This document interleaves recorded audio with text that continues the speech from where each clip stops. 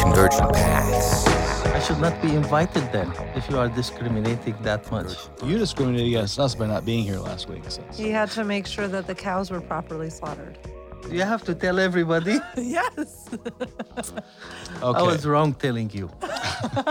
Hey, friends, today I am back with Imam Jamal. Good to be here. And I have from Temple Israel, the cantor, Joanna Alexander. Nice to be here. Thank you for having me. Well, it's great to have you on the podcast, too. We've had been blessed by having Rabbi Stoller here and also by Rabbi Aryeh Azrael, that was the emeritus rabbi. But now we have the cantor. And just for those who may not be familiar with what a cantor does, could you just tell us a little bit about what you do for Temple Israel? Sure. So I like to say that I'm like a rabbi in that I'm ordained clergy and I'm in charge of the musical life of the synagogue. But I do many of the same things rabbis do. I teach, I do funerals, I visit people in the hospital, life cycle events, and I'm also in charge of the music for worship, for our students, for B'nai Mitzvah program, all of the musical parts of synagogue. That's awesome. I think of, there was a saint in the Christian tradition named St. Augustine who said, when you sing, you pray twice. So maybe you could say you're over the musical and spiritual life of the congregation. There we go. Wonderful. Well, if you care to answer in song today, you could do that as well. But we're looking at a parable, the parable of the budding fig tree. This appears in Matthew 24, verses 32 through 35.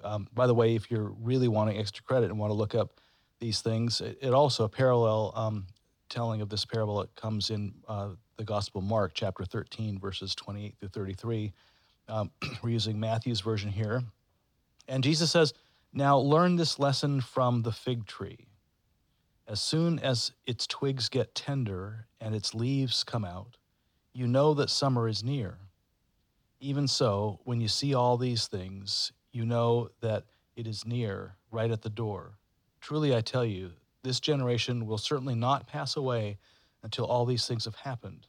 Heaven and earth will pass away, but my words will never pass away." The background of that is Jesus kind of rehearses a bunch of kind of tragic things that he sees coming, which many Christians have associated with like some sort of apocalyptic end, but seems pretty assured that he was sensing the signs of the times a lot closer to him, that he was seeing these kind of messianic movements rise up with people saying, hey, it's time to get behind me and revolt against Rome, and was concerned about that and saw where these kinds of things were headed.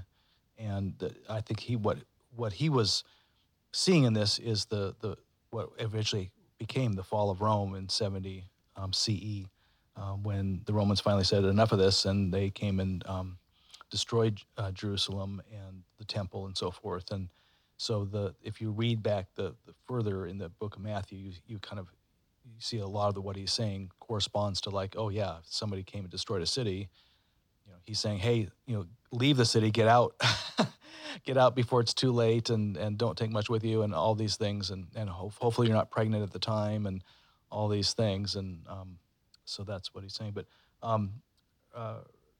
Cantor Alexander, how do you, when you look at this parable through the lens of the Jewish tradition, what kind of stands out for you in this parable?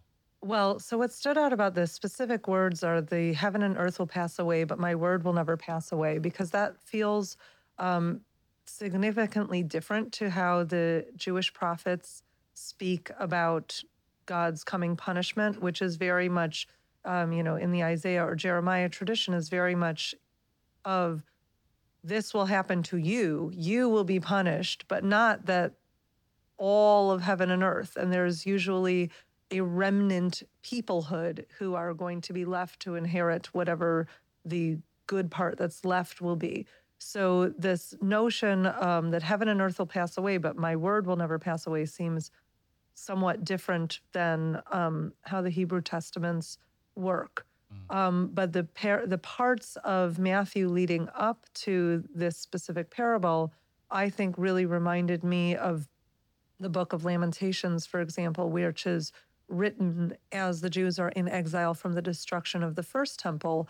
And it speaks about the women who who basically eat their own born because there is no food, there's such starvation, and woe to anybody who is pregnant, and Jerusalem is a barren land, and the horrific nature of having been in exile in that first setting, I think, is very much reminiscent of the projections that is what the when you see all these things, what these things that are described in the chapter beforehand are emulating. Good. Yeah, and is there certain are there kind of markers in the Hebrew scriptures or the Talmudic traditions that followed that may talk about like reading the signs or signs of things to come, or how you would interpret? I mean, of course, Judaism looks to a Messiah or a Messianic age or what have you, and things like that. Are there ways that that Judaism speaks specifically about how you tell when the times are ripe for something happening in the future? Or? So there definitely are stories about kind of, I guess, things that would be heralds of the Messiah. We sing every Havdalah, every Saturday evening, Eliyahu Hanavi, Eliyahu Hatishbi, Bimhera Veyamenu, that Elijah the prophet will hearken the coming of the Messiah. And we sing this song every time that we end Shabbat and begin the rest of the week. We sing it at our Seder at Passover.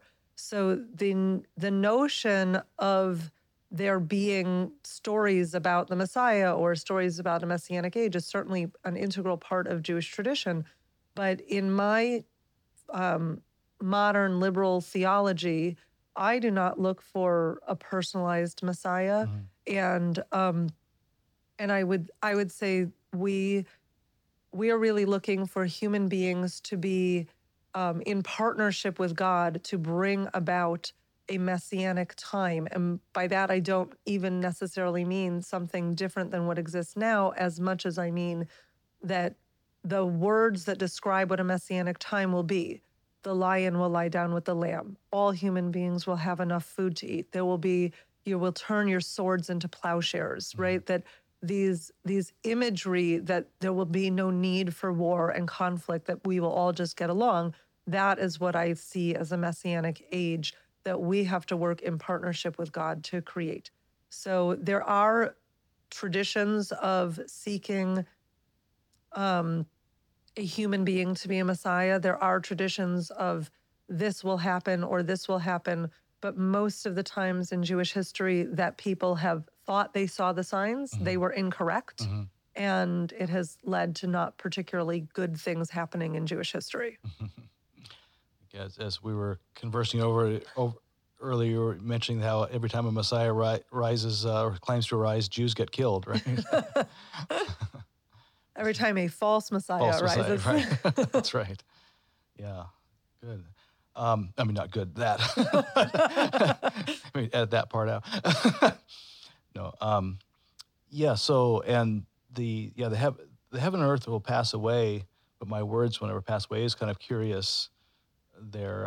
And I hadn't really noticed that until you brought that, that part about it.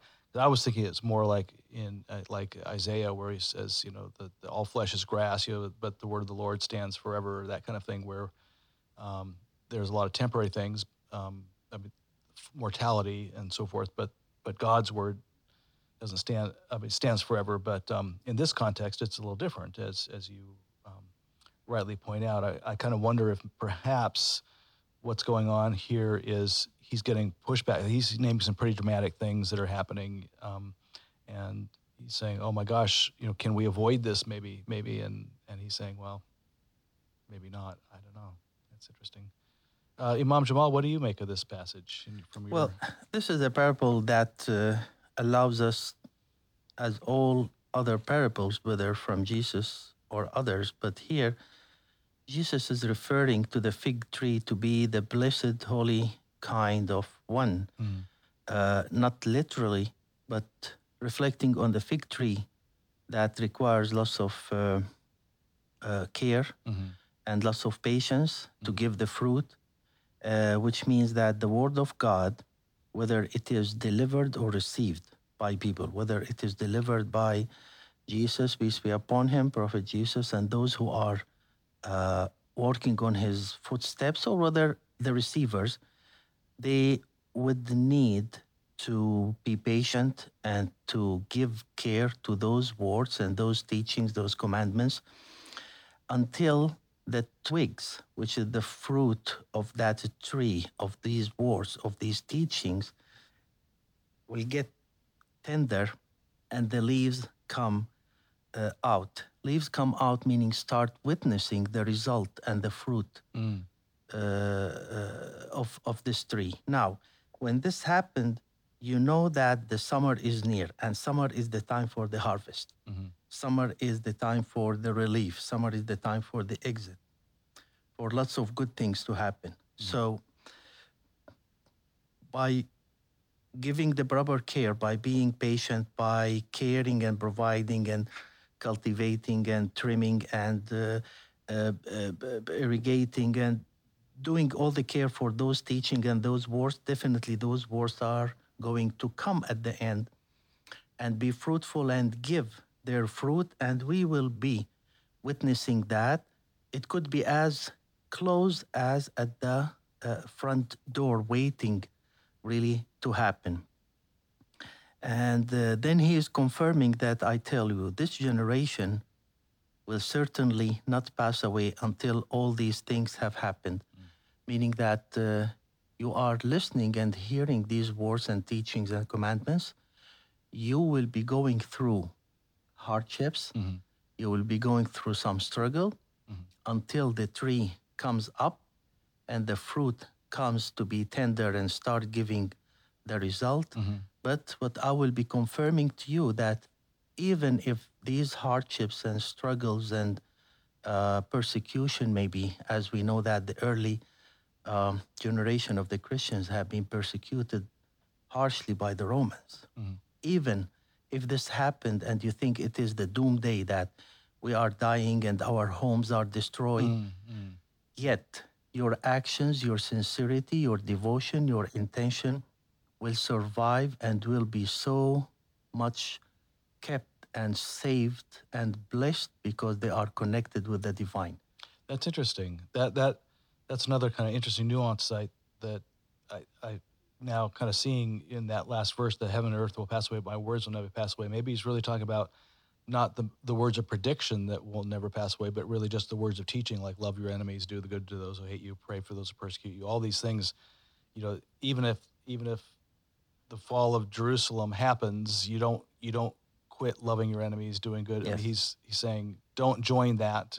You stay the course on what you've been taught, maybe. These points and things that he was talking about, all these things, the plus and the minus, the good and the bad that's going to happen, the good one is not going to vanish because it's connected to God. The bad one, whether it is as huge and vast as the heavens and the earth, which is a materialistic stuff, is going to vanish. But what is connected to God as an action, words, intention, will survive and stay with you and with him and with any next generation that is coming. So don't panic and don't fear. Yeah, that makes sense. I can't help but read this as a modern reader. I mean, look at parallels, kind of patterns set up in the scriptures, anywhere in the scripture, but in this one I look at and say, well, how do I see any of this happening today? And what I can't help but think about is, if you look at the pattern, like Jesus is sensing signs of the times. I don't think he had to be omniscient or what have you to make these predictions. I think that he just noticed a lot. He was very mindful, and he could notice the energies that were going through the society and these kind of intermittent and growing calls for revolt, armed revolt, and and so forth. The Zealot movement. I think he was very, very concerned about the Zealot movement. In contrast to my somebody I deeply admire, Reza Aslan, I do not think Jesus was a zealot. He wrote a book about Jesus being a zealot. It's like, no, this is actually the opposite message he had. He was not a zealot.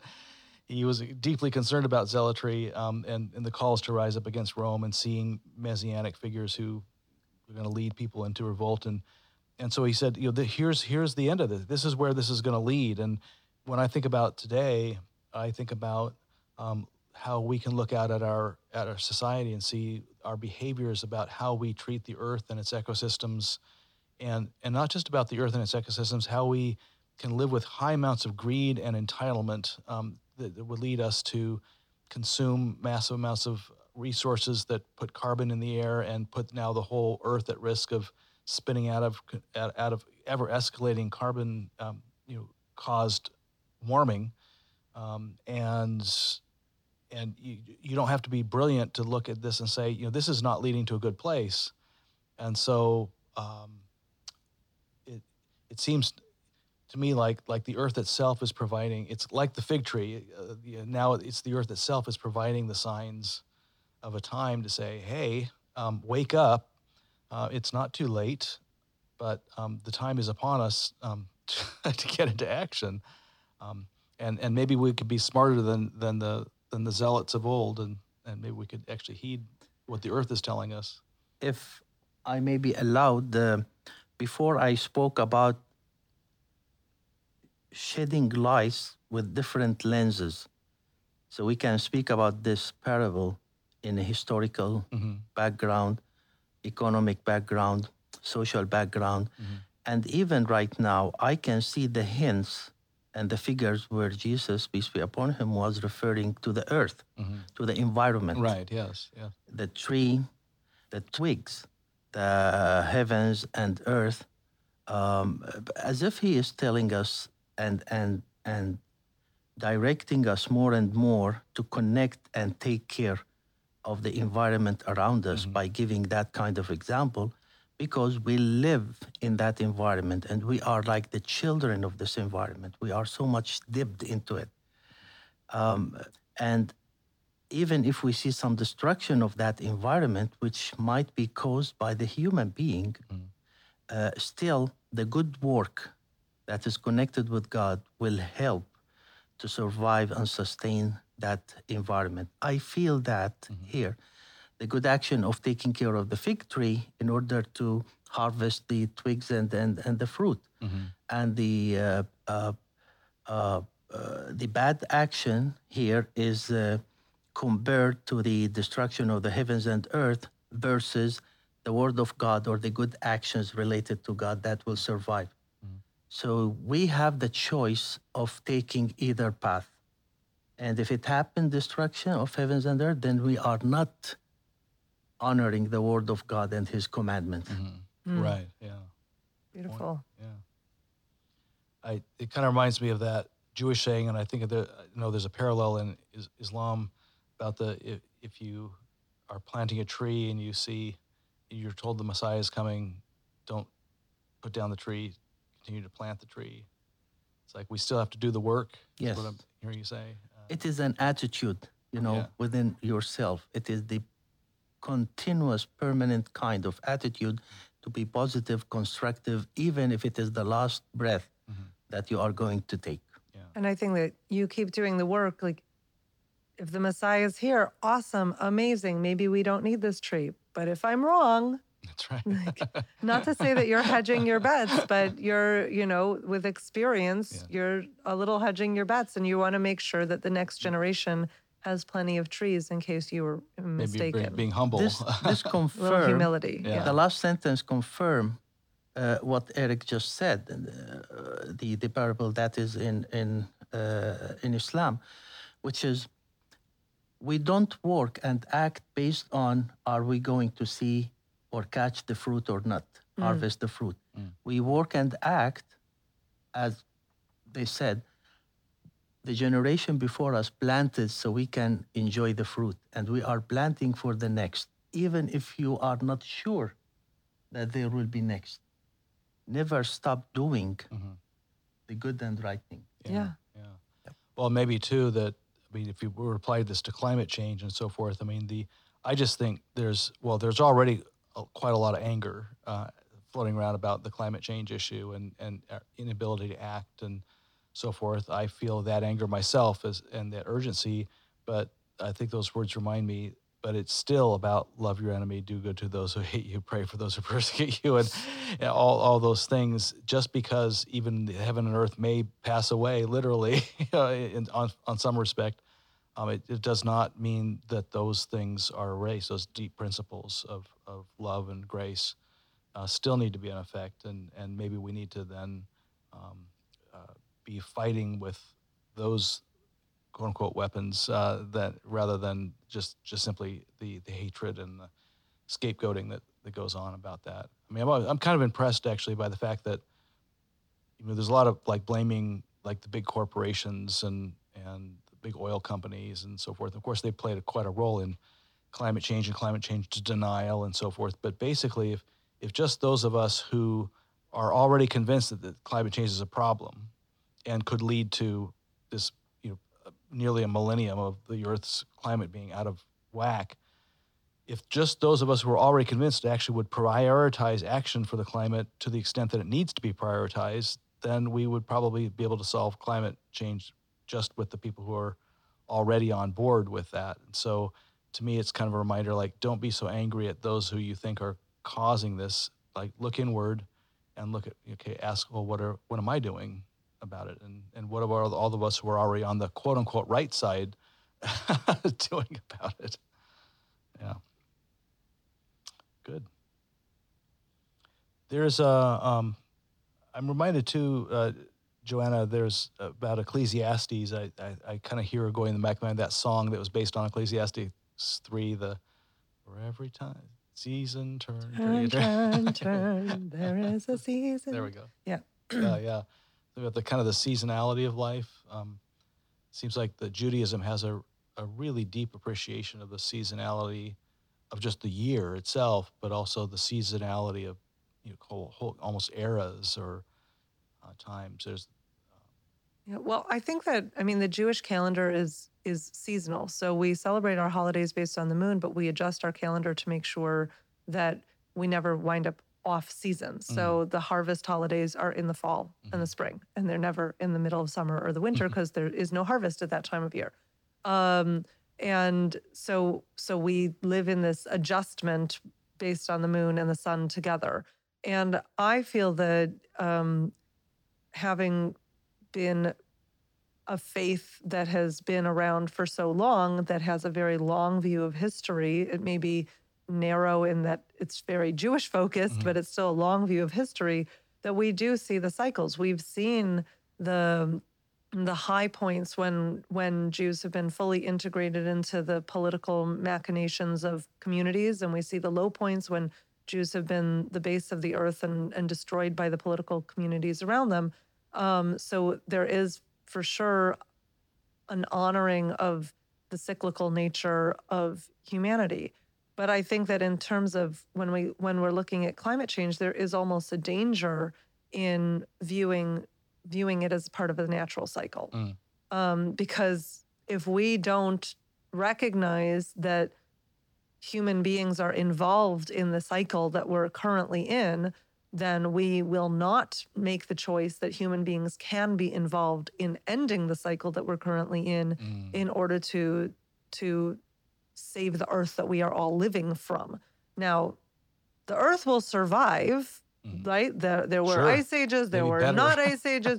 The earth will survive, but dinosaurs roamed the world for, I think 200 million years. Humans have only been around for about 200,000 years. And it'd be nice to think that we as a species could make it a little bit longer. That's right. So I don't know. I am reminded in this parable and what we were speaking about zealotry and the time period that Jesus is coming from and all of the various versions of Judaism and of belief systems that existed in his time period, of the reasons, the lessons that the rabbis teach about the destruction of the Second Temple. So in 70, when the temple was destroyed by the Romans and Jerusalem was sacked and so many Jews were exiled and killed, the rabbis had to figure out not only why did this happen, because it was clear that it wasn't the same reasons that the first temple had been destroyed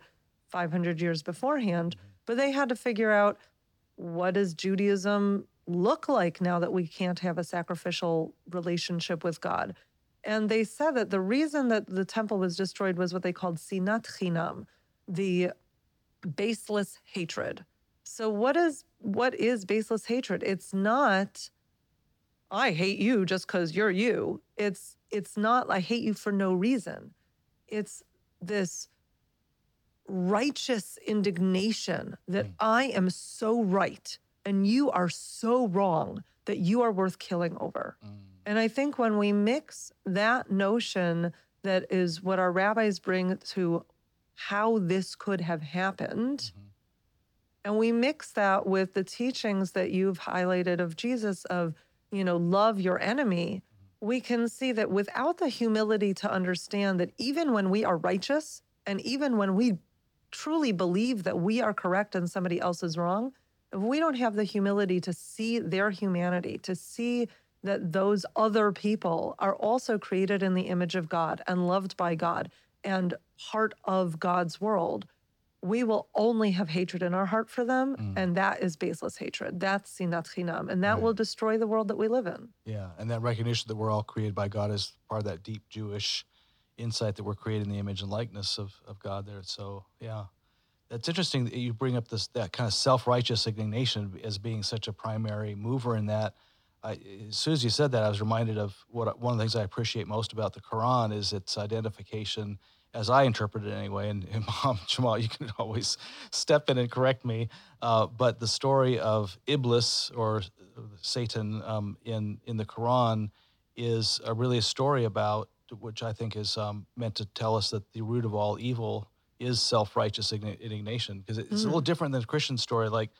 There's a Christian story about like Satan, what the kind of the origin of Satan. It's not in the Bible. It's from an extra biblical tradition that God asked the angels to bow down to God, and everybody did except Satan, and so Satan gets thrown out of heaven. That's the Christian mythology. I'm not claiming that's a historical incident, anything, but that's the mythology of Satan. But it's meant to teach us certain things. But the Quran says that in the beginning, when God created humanity and so forth, Adam, yeah, that God asked the angels and all the host of heaven to bow down to humanity, and the angels were like, "What? These people are imperfect. They'll commit all kinds of problems and murder and stuff." And then God says, "Well, I know things you don't." And they're like, "Oh, we're good with that." And they all bow down except Iblis, who objects because he says, "I'm made of smokeless fire. I'm of higher stuff." And he really was. That's in reality, he was higher stuff than us. So he's not going to bow down. And that's I think, to me, that what I hear in that is this self-righteous indignation. Like, I am literally better than them. Why would I bow down to them, even if you made them, right? the first vice in heaven before Adam came on earth was the I, the jealous, the ego, that I am better than him. I was created from fire. He is created from clay. And in his definition, fire is stronger and better than the clay, and that's why he was condemned and sentenced to hellfire, because he rejected the commands of God. Because the prostration wasn't prostration of worship. It was prostration of respect to the creation, to that gift of God that he created. Powerful stuff, self-righteous indignation. Absolutely. Keeps you burning all the time. Absolutely. Yeah. It's reminded of a quote I just read. One of our youth passed along to me for our youth worship service recently. He to put it up on the screen, like, it's okay to judge me. Just make sure you're perfect for the rest of your life. So that's why we call it the destructive I, especially for the I Sufi. as in me, or I as in what you see No, with? I as in me. Yeah. I am, rather than we, or I rather than you. When you stick and so much intoxicated by the I, that's exactly what what happened to devil. It will happen to you in the world and in the hereafter. The I, that's why all the Sufis work on demolishing and erasing the I in their relationship with God. And they call him, they say, between me and you, the I that can block and prevent me from seeing and getting to you. So by your majesty, please help me remove and erase that I from me. Oh, it's beautiful. It's like there's that saying, the eyes have it. Well, no, in this case, the eyes lose it. It's the we's that keep it. Well, Yeah. On that note, we need to bring this to a close. It's been a very enjoyable conversation, and I'm looking forward to our last one. We'll be also talking about another parable of a fig tree, but you brought up kind of the relationship with nature and so forth. You were observing that Jesus was observing nature, and that all these parables have had something to do with nature, that Jesus seems to have looked to nature as an indicator of the way God works in the world, and pulls, as he's contemplating nature itself and the way it's working, he's finding all kinds of analogy to that which can't be seen. And so you've definitely helped me see some things I wasn't seeing in this parable. Thank you both for joining me today. Very well. It was my pleasure. Thank you. Thank you. See you next time. Convergent paths. Convergent paths.